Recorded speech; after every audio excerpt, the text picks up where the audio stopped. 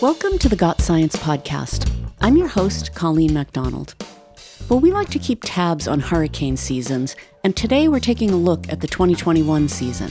And stick around after the interview. Katie Love is back with This Week in Science History.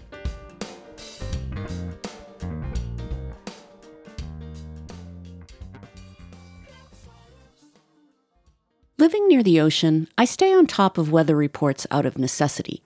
Choppy seas mean the ferry won't run, and it might be too windy to get outside. Storm surges could mean it's time to board up the windows, and hurricanes hit different, as they say, when you're right next to their source. But the Northeast is relatively small potatoes compared to the damage hurricanes cause in the Gulf states. And there was a lot of costly damage. One of my Got Science podcast colleagues was in New Orleans over the holidays and reports that the Big Easy is still deep in recovery from Hurricane Ida in August. A lot of houses still have blue tarps on their roofs, and there's much rebuilding to come. But many other hurricanes weren't visible to most of us in the U.S. In fact, in 2021, more hurricanes went out to sea instead of making landfall, which made last year an unexpected top-ranking hurricane season.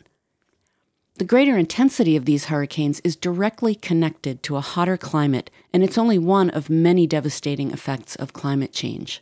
Tracking hurricanes is crucial to ensuring people's safety. It's especially crucial for experts as typical, predictable hurricane patterns become less predictable and deadlier. Joining me on this episode is Dr. Astrid Caldas, climate scientist at the Union of Concerned Scientists. She's here to discuss key takeaways from the 2021 hurricane season and what we can expect for the future. Astrid, welcome to the podcast. Thank you. It's a pleasure to be here again.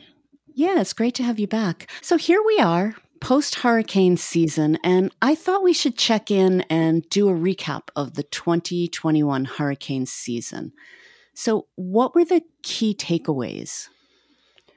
In my opinion, there were several takeaways, some of them unexpected. There was not a lot of hurricanes in the news this year, and of course, we think that it was not as bad. However, it was the third most active season, coming after only 2020 and 2015. We didn't really realize that it was that active because a lot of the hurricanes went out to sea instead of coming and making landfalling. So that was one of the things that was kind of a surprise to a lot of people. I think that the United States in particular got lucky, and I'm saying lucky in quotation marks, because it could have been a lot worse if we had a lot more landfalling hurricanes. 8 made landfall in the U.S., but only one was terrible, which was Hurricane Ida that hit the Gulf Coast in Louisiana. So this kind of contrast about having this horrible hurricane and then not hearing much about other hurricanes was kind of unexpected. But it was the 7th consecutive year that the first storm formed before the official start of the season, which is June 1st. And it was also the 4th costliest hurricane season since we started tracking the seasons, with more than $70 billion in damages and over 160 fatalities. So it was a bad season, even though in our minds we didn't think much about it. So before we dig into the specifics of what happened where, I want to go back to Global Warming 101. Can you tell us how climate change is making hurricane seasons worse? All this global warming is coming from the burning of fossil fuels since the industrial times. So all this burning of fossil fuels is increasing the amount of carbon dioxide in the atmosphere, the famous CO2. And that is the main cause of global warming. Global warming, in turn, is behind what we call climate change. And climate change includes changes in patterns of hurricanes and changes in intensity of hurricanes, which is one of the main things that we are seeing. Climate change has been shown to impact the intensity of hurricanes. In the past 30 years or so, we are seeing more intense hurricanes. We are seeing more hurricanes that are Category 3, 4, and 5, which are the stronger hurricanes. And what are the mechanics of how these storms start and become more intense? Hurricanes form when a conjunction of factors occur. One of them is the sea surface temperature and also the temperature below surface of the ocean. Global warming is increasing the temperature of the oceans, and sea surface temperature in particular has been much higher than the average in the past few years. And this is a trend that has started a few years back and is continuing.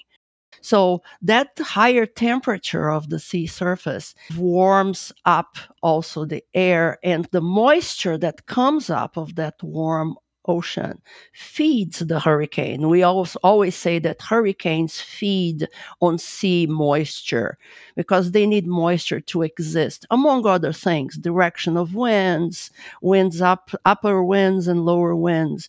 But one of the main things about hurricanes is the sea surface temperature. Also, because the air is getting warmer with higher temperatures, it can also keep more water vapor. It holds more water vapor. So that water vapor also can increase the amount of precipitation of rain that comes with the hurricanes. So these are two of the main ways that global warming is impacting hurricanes. So, Astrid, when comparing hurricane seasons, what variables are you looking at? Is it the intensity, the number of storms, the human toll? Scientifically speaking, we look mostly at the intensity and the number of storms and their patterns, because the human toll, of course, is relative, depends on a hurricane making landfall or not, many times. Sometimes a hurricane does not make landfall and there is still bad storm surge and some human toll or some economic and social impacts. But basically, when we compare the seasons, we talk more about the intensity and the number of storms. The 2020 season and the 2021 season all had a record number of hurricanes. 2020 was first in number of formed storms, and 2021 was third. That is not a pattern that is scientifically supported as of yet, even though we are seeing a trend. But at this point, we need more confirmation from the science about the number of storms. So, how long have we been tracking hurricanes? Tracking hurricanes as we know it now, to actually see and model where the hurricanes are going and where they can make landfall and how can they turn and twist, is only since the early 1900s. Before the 1900s, tracking hurricanes was hit and miss. Since the 1800s, early 1800s, a lot of information came from ships that saw storms and told of what was coming and what they had seen, but that didn't allow for forecasting. Forecasting in the 1800s was mostly in the Caribbean, and there is a beautiful history about it, about a Jesuit father in Cuba named Benito Viñez, actually. And he was the one who started really tracking tropical storms and hurricanes from the Caribbean. No wonder he was in the Caribbean, right? It's such a hot spot for hurricanes and tropical storms. But he used a lot of observations, and his observations proved true. And a lot of the people who were more science-based, who didn't have his background or were not where he was, many times did not believe his forecast. But with time, that proved to be very accurate. Nonetheless, it was only in the mid-1900s that we started having better information because of the methods of communication that came through. There was the underwater cables, and there was all kinds of radio communications that allowed people to actually tell other places that the hurricane was going that way. And only in the 1990s, actually, the resolution of the models that we use for hurricanes, it was only the 1990s that tracking hurricanes became more accurate, and we can actually really tell how a hurricane is developing and where it's going, even though many times we cannot say still how strong it's going to be, particularly in this time of climate change when there are hurricanes may traverse or not super hot water. So depending on the track that it takes, it may intensify more or intensify less. So tell me, what did you see this past year, the 2021 hurricane season, along the East Coast and the Gulf Coast? Well, interestingly, the East Coast was largely spared direct hits from any landfalling storms or hurricanes. But it had a lot of wind and a lot of rain, that including tornadoes, all the way up to the Northeast and New York, which is a rare occurrence. But a lot of these storms and rain and tornadoes were because storms made landfall in the Gulf and in other areas. And after they made landfall, the storm continued over land and causing all this rain and all this wind and all this there was a lot of destruction, particularly on the path of Hurricane Ida, which was very interesting. But the East Coast itself was largely spared a direct hit, a bad hit. But the fact that the East Coast did not see a direct hit, a bad hit this year, cannot really be seen as a trend, because there was a study that just this year found that worse hurricane outcomes are likely for the East Coast. That hurricanes coming and getting to the East Coast may be not only more common, but they also may bring more rain, because there is a pattern that has been observed of hurricanes stalling when they come to land, when they approach land.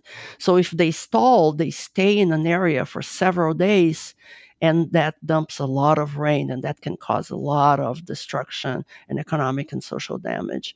So the East Coast this year, I'm going to say in quotation marks again, got lucky, but still there was quite a bit of impact, even if not direct. We'll be back in a minute with the second half of our interview. Got Science is brought to you by the Union of Concerned Scientists.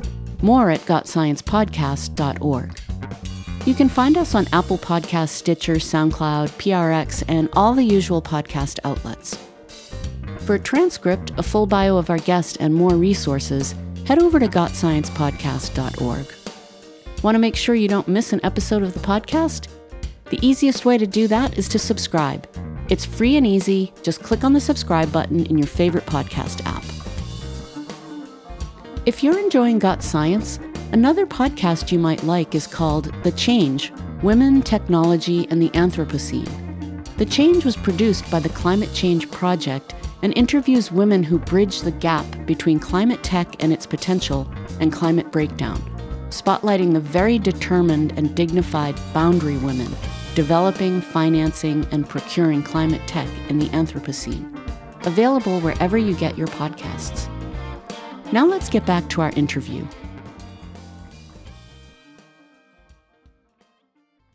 Astrid, how did the Gulf region make out in this last hurricane season? The Gulf was a completely different story, because Hurricane Ida was only one of the 7 hurricanes in 2021 that tracked somewhere in the Gulf. They were somewhere in the Gulf, and 5 of them made landfall. Well, in 2020, 8 storms made landfall in the Gulf.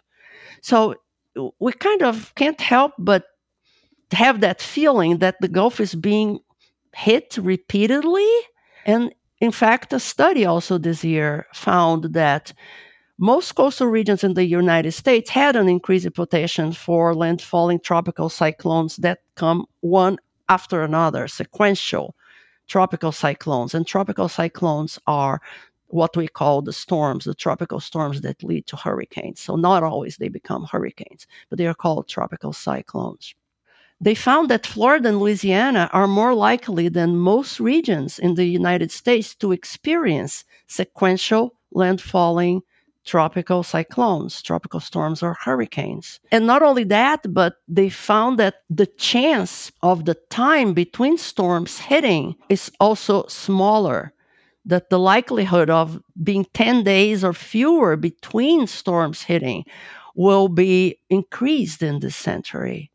So that feeling that the Gulf is being hit over and over again, and that it's hit and then it's hit again soon after, may actually have some scientific basis. And that's not a good thing, right?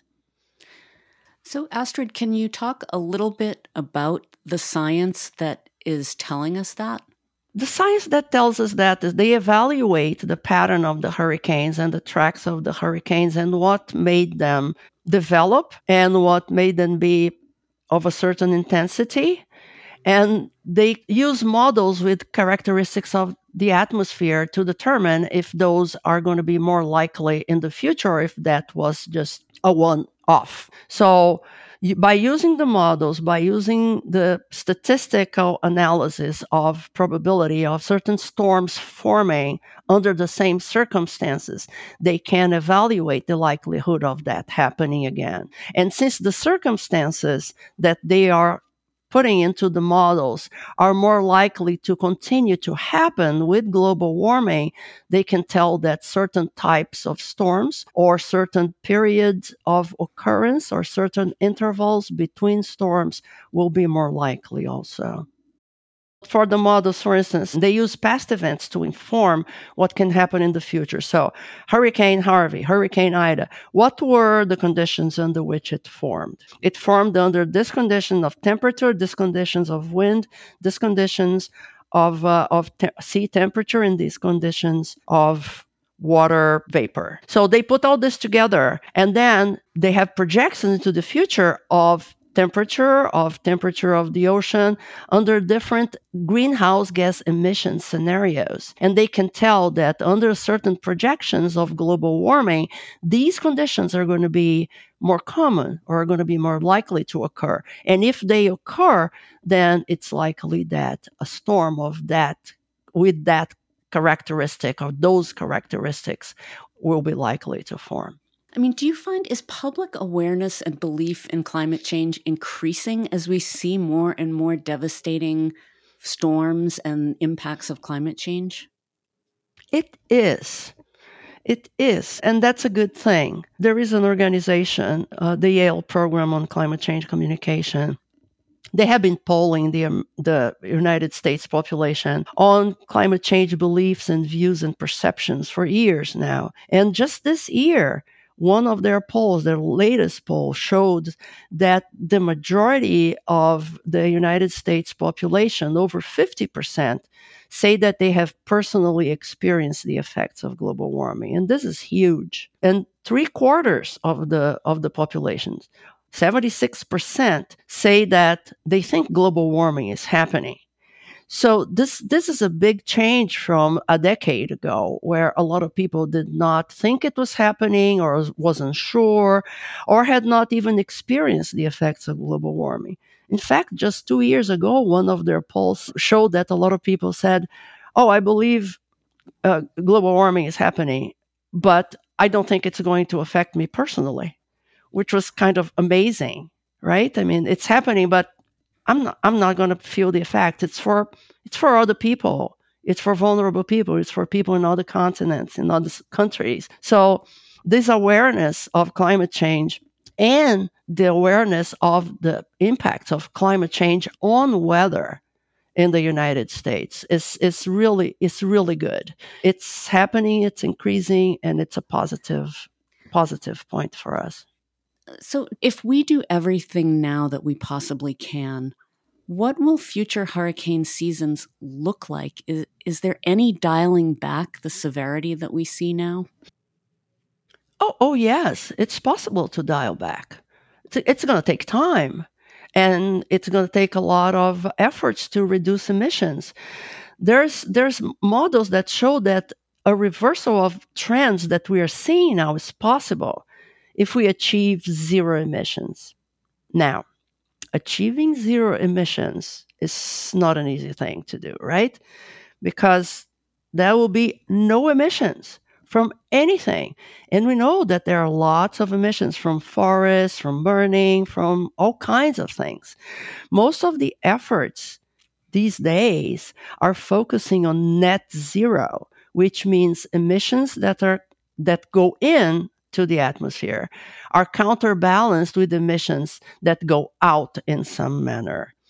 Or a lot of the efforts are focusing only on reducing that emissions that go in. So achieving zero emissions is something that is not likely. But if we achieved zero emissions, if emissions stopped completely and went down to zero, actually global warming could be reversed and could start slowing down significantly. And a lot of these trends that are fueled by global warming could be reversed.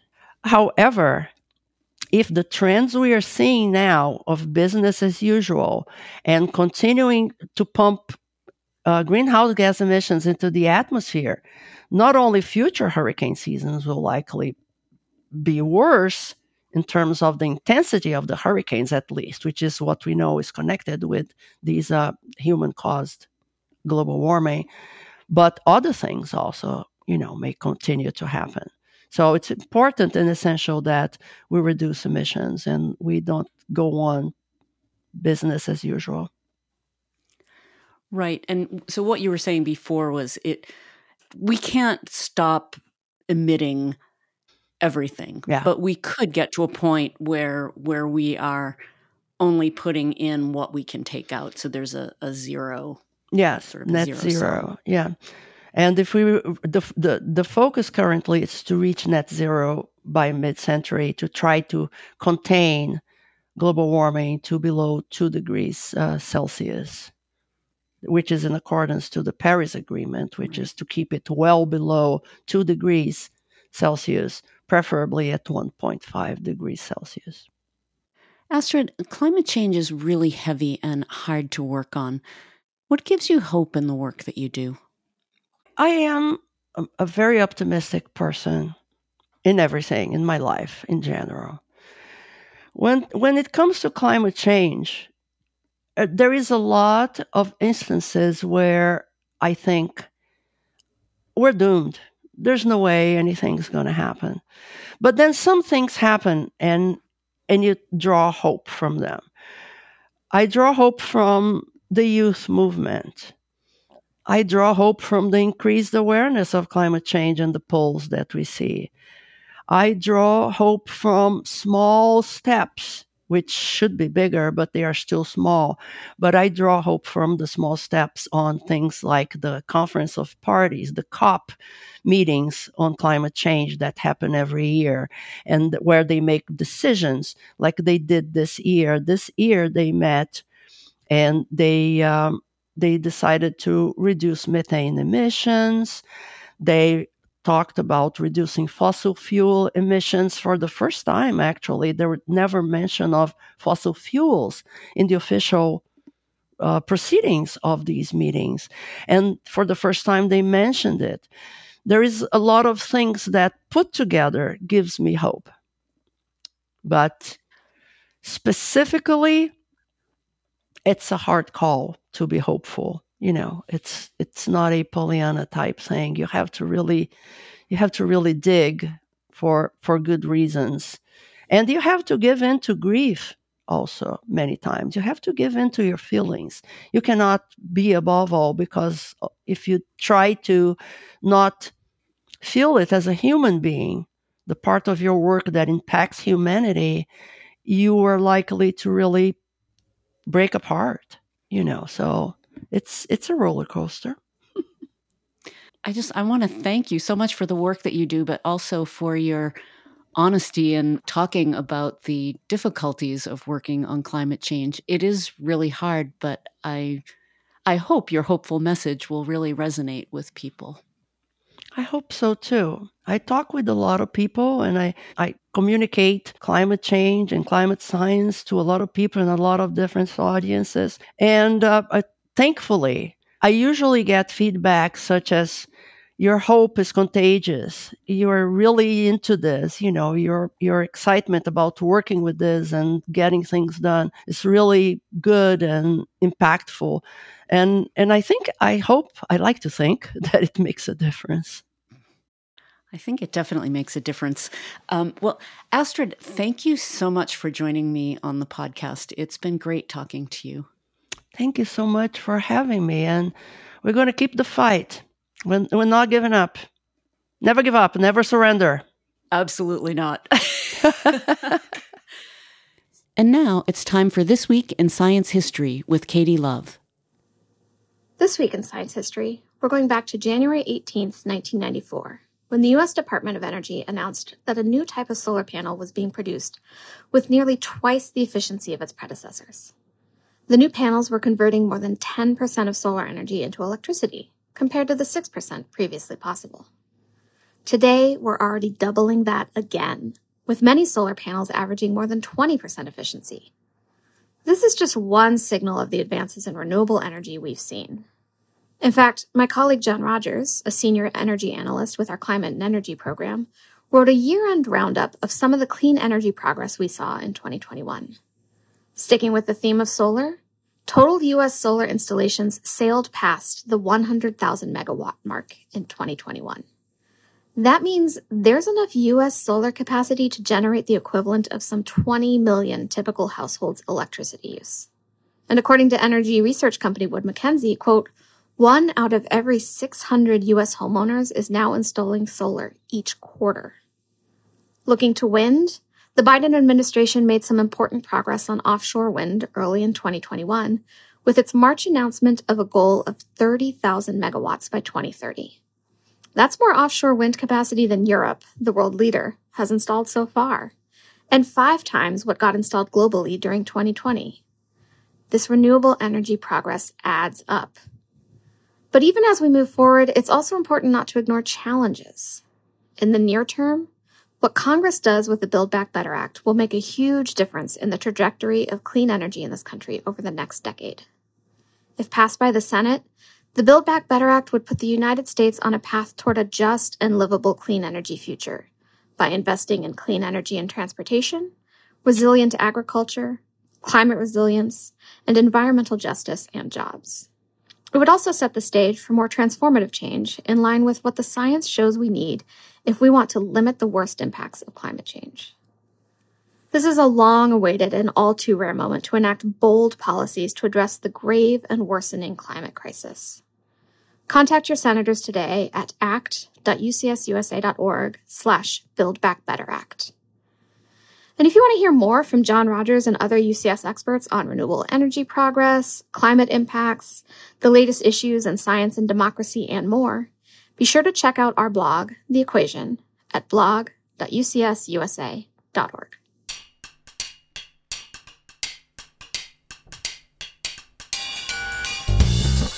Well, that's it for this episode of the Got Science podcast. Got Science is made possible by the 125,000 members of UCS, and especially our Partners for the Earth, the 13,000 supporters who make monthly contributions to defend science and help us solve the planet's most pressing problems. Learn more at ucsusa.org/partners. Special thanks to Dr. Astrid Caldas. This Week in Science History was brought to you by Katie Love. Editing by Colleen MacDonald. Additional editing and music by Brian Middleton. Research and writing by Pamela Worth and Kana Tagawa. Our executive producer is Rich Hayes, and I'm your host, Colleen MacDonald. Want to make sure you don't miss an episode of the podcast? The easiest way to do that is to subscribe. It's free and easy. Just click on the subscribe button in your favorite podcast app. If you'd like to connect with us, come check us out on Twitter at GotScienceUCS. Thanks, stay safe, get vaccinated, and see you next time.